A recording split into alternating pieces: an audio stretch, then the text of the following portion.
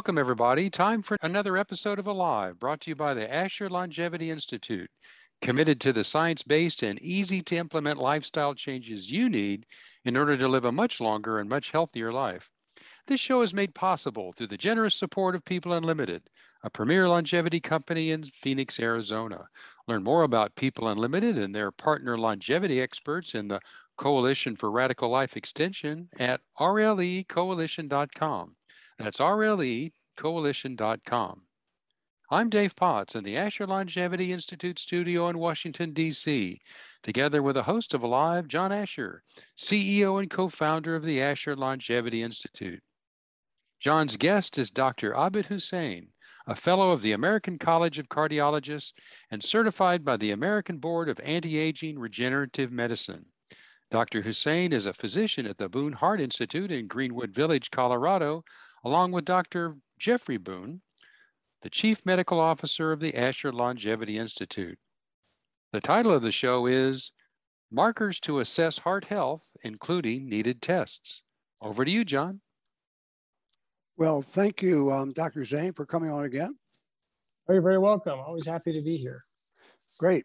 Well, when you look at the big picture on longevity and why people die, there's about 600,000 people in the U.S. that die every year from one manifestation of atherosclerosis, heart attack, or stroke. So obviously, real big connection between living a much longer life and having a healthy heart as we go. Definitely. And so I've been focused on this myself, of course, for probably at least 30 years.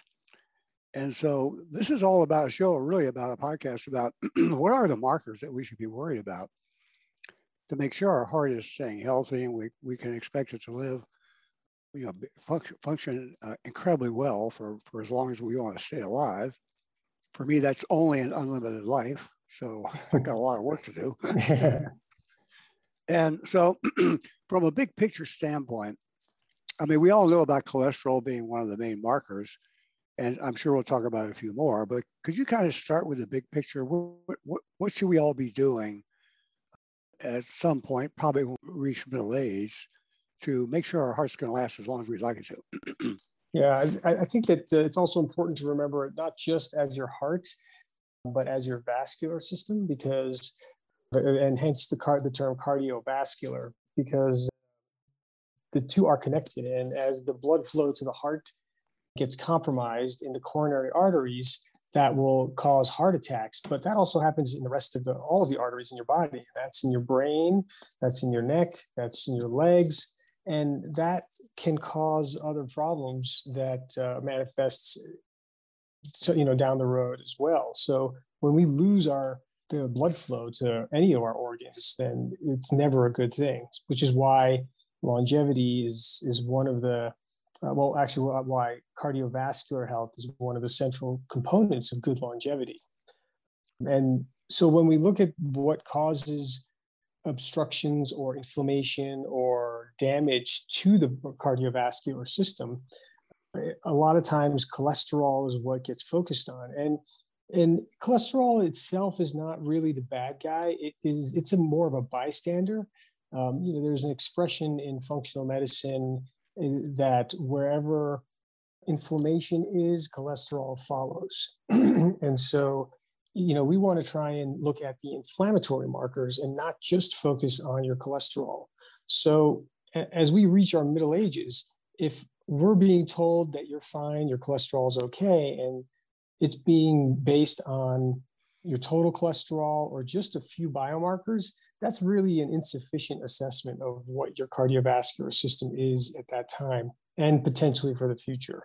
And that's why I think that every thorough cardiovascular assessment or any appropriate cardiovascular assessment has to look at inflammatory markers. And these are the markers that look at inflammation in the cardiovascular system. And there's a list of them that we do at the Boone Heart Institute that can tell us at what stage a person usually is in the progression of atherosclerotic disease. And that can be atherosclerotic disease anywhere, in the brain, in the heart, in the limbs, in other organs, because it's all the same biomarkers. It's just in different areas.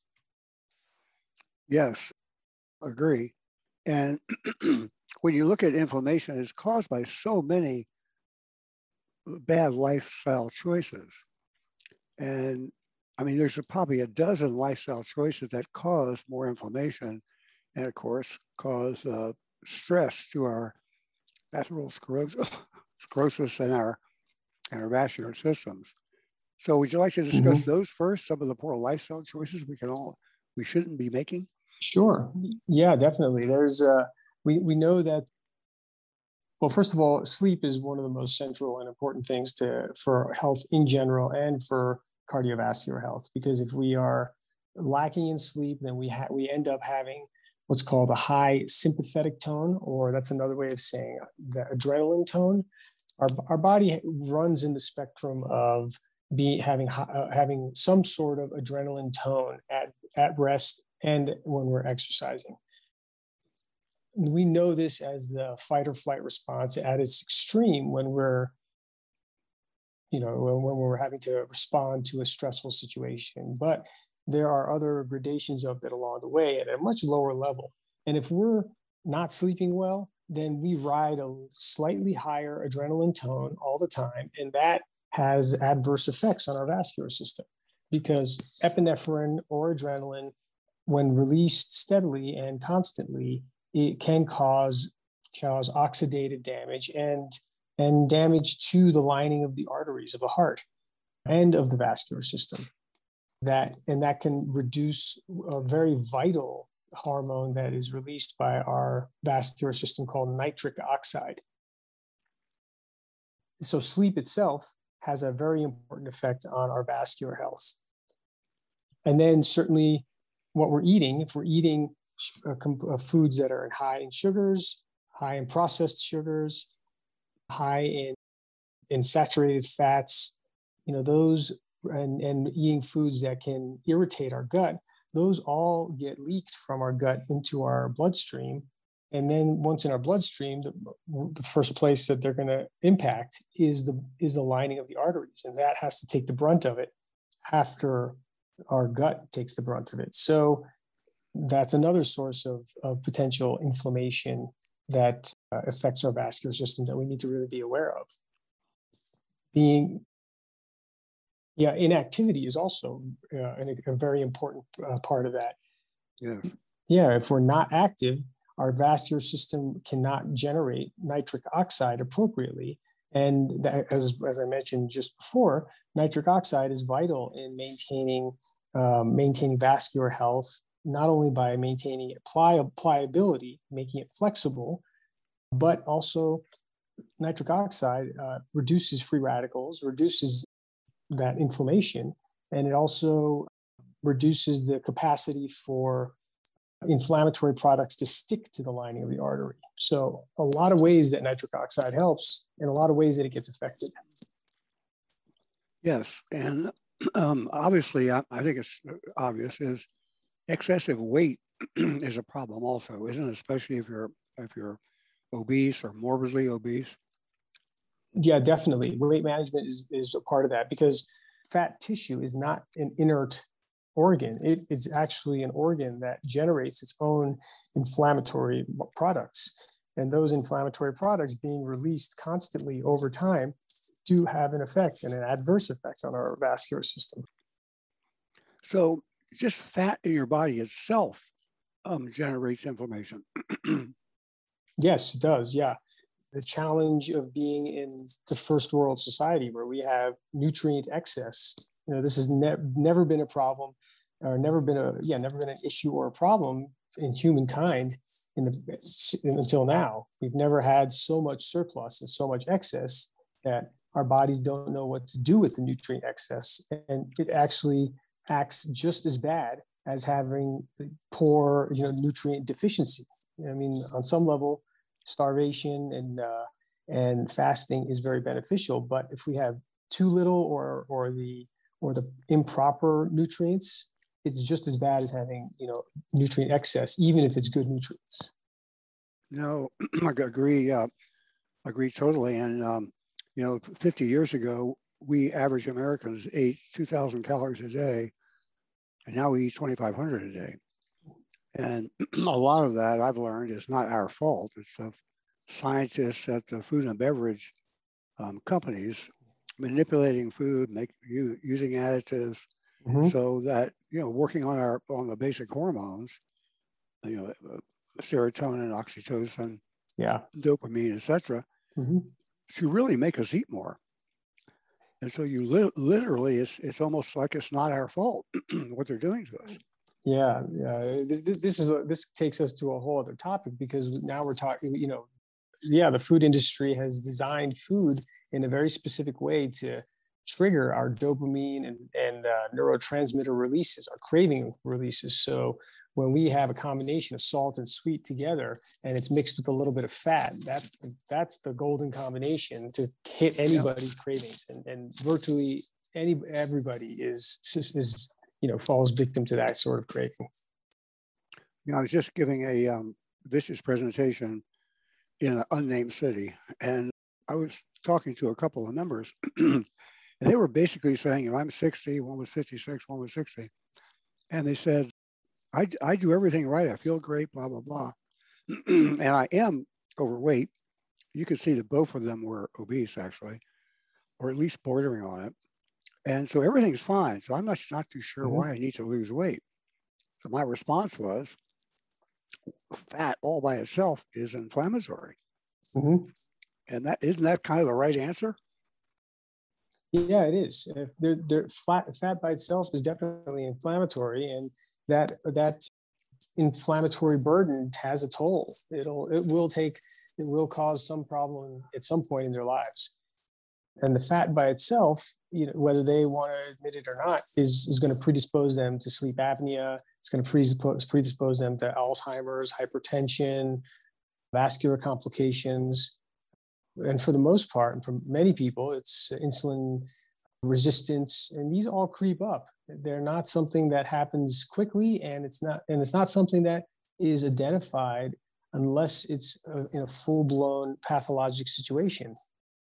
And you have to have an astute, thorough metabolic testing, a metabolic exam, to really be able to tease that out.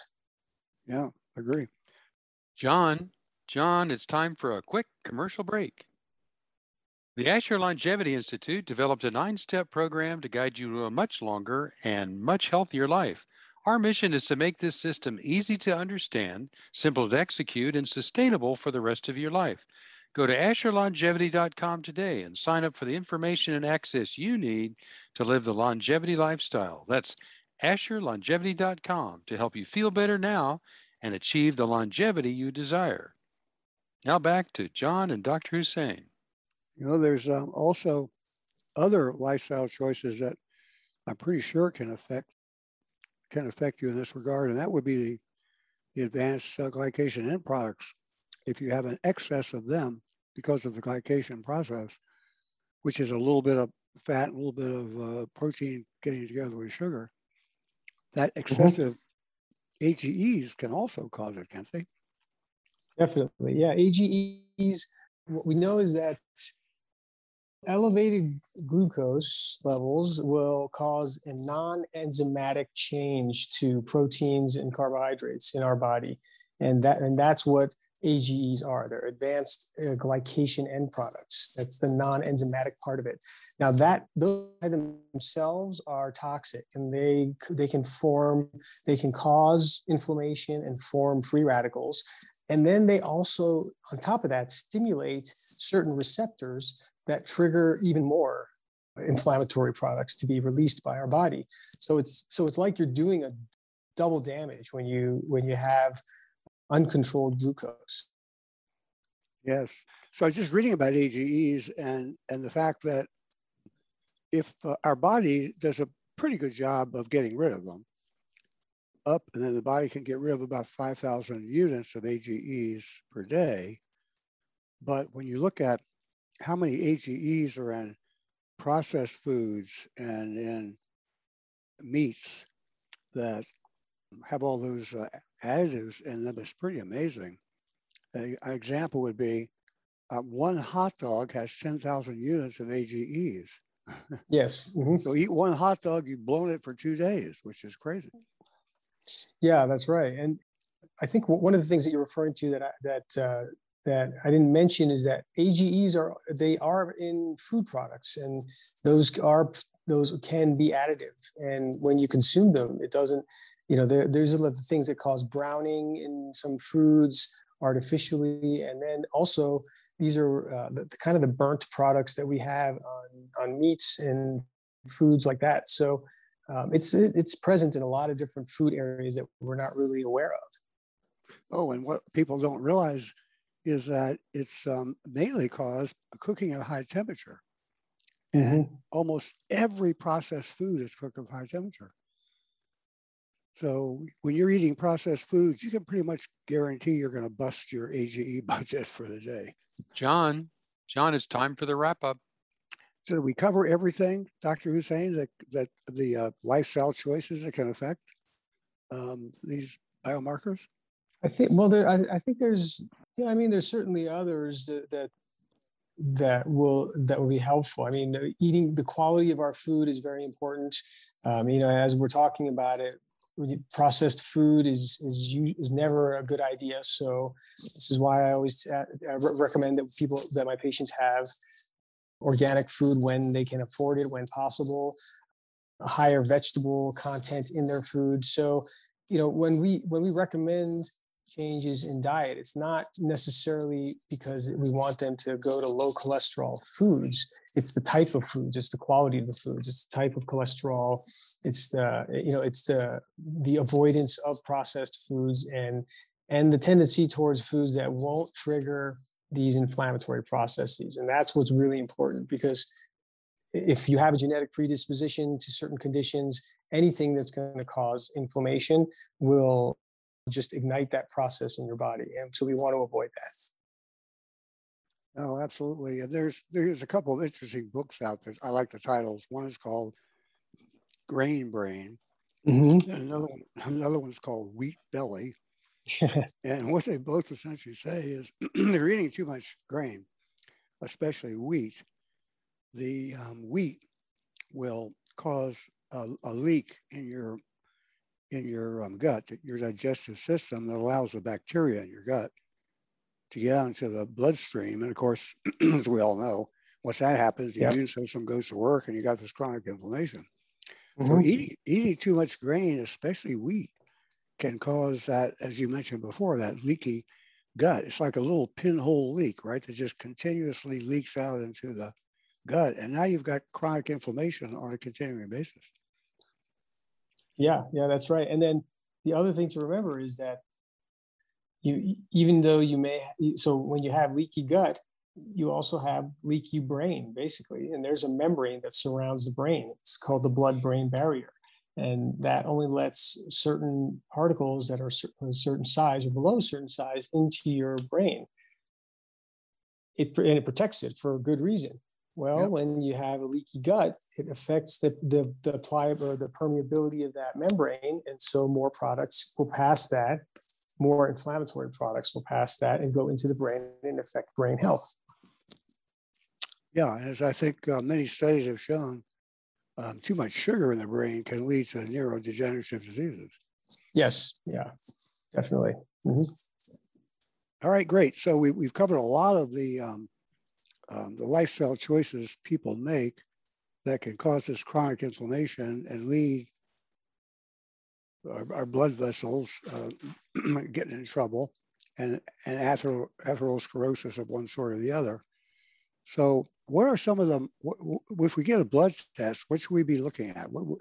If you were going to advise a new patient, okay, here's what I want you to get a blood test. Here's what I want to see, so I can see the status of your, your whole system. What are some of those key markers? So to run through the list quickly, then some of the words are going to be a little bit foreign, but these are the lab tests to look at specific biomarkers. There's one called F2 isoprostane. We look at oxidized LDL. Another one is for short, called ADMA, or also known as asymmetric dimethylarginine.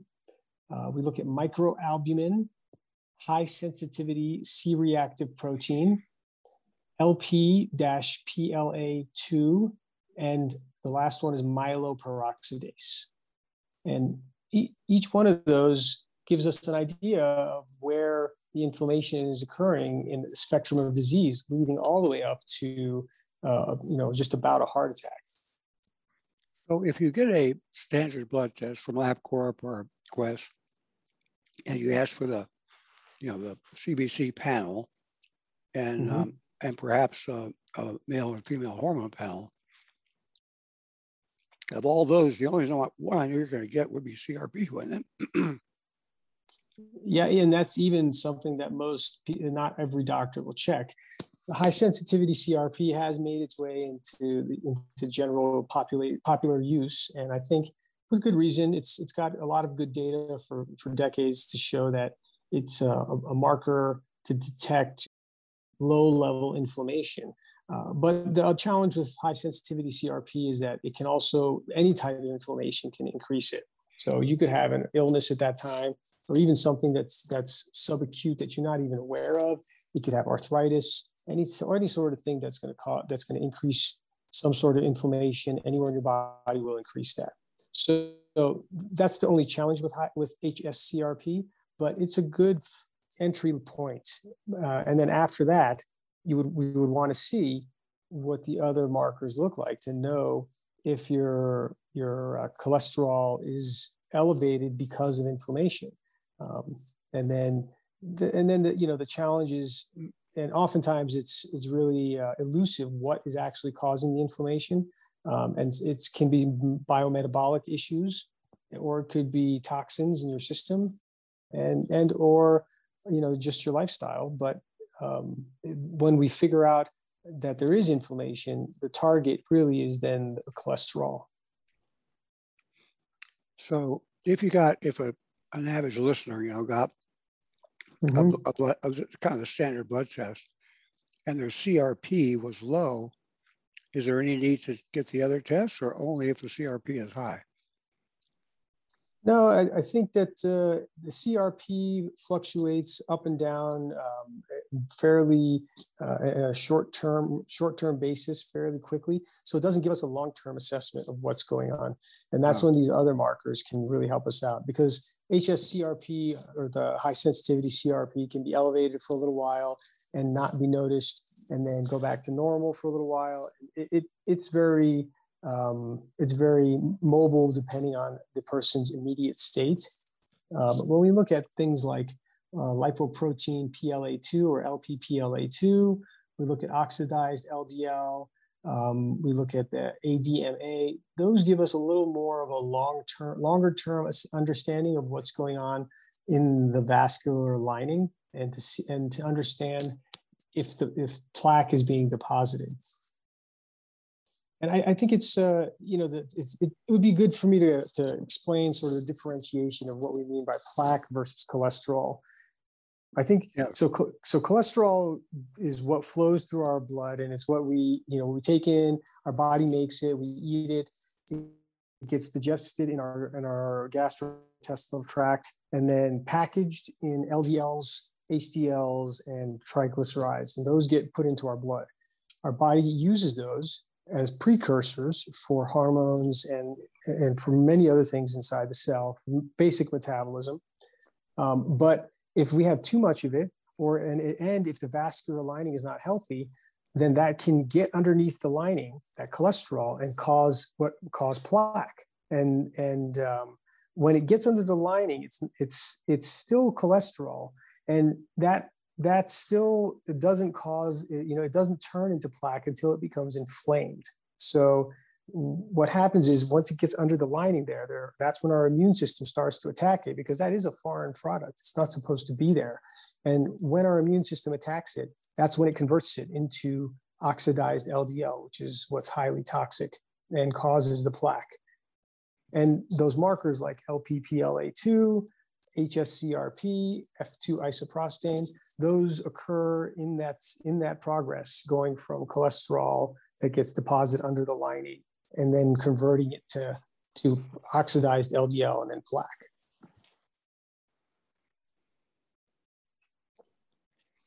All right. Well, thank you so much, Dr. Hussain. Let me just ask one more quick question. It's a simple answer, I hope. And that is the difference between having the CRP measurement and all the rest of those markers the same as a glucose measurement and an A1C measurement? Is there a parallel there? In other words, glucose is so, what, yeah. what it is today, and A1C is averaged over a couple of months. Yeah, I think that's a good analogy. Okay, good. Yeah. Well, thank you so much. It's been a very illuminating. Always good for me to hear you talk because you have such a great way of boiling down a whole bunch of complicated stuff and making it understandable to the layperson like Dave and I, which is always a good. Well, I'm happy to do it. Thanks for having me. Yes, and we'll look forward to our next one. And thank you, everybody. That's all the time we have for today. Be sure to visit us at AsherLongevity.com to learn more about the science, supplements, and strategies to live a much longer and much happier life. That's AsherLongevity.com. From now until we meet again, John Asher reminds us that looking after our health today gives us better hope for tomorrow. This concludes another edition of Alive right here on the Funnel Radio Network for listeners like you. The Asher Longevity Institute developed a 9-step program to guide you to a much longer and healthier life. Our mission is to make this system easy to understand, simple to execute, and sustainable for the rest of your life. Go to AsherLongevity.com today and sign up for the information and access you need to live the longevity lifestyle. That's AsherLongevity.com to help you feel better now and achieve the longevity you desire.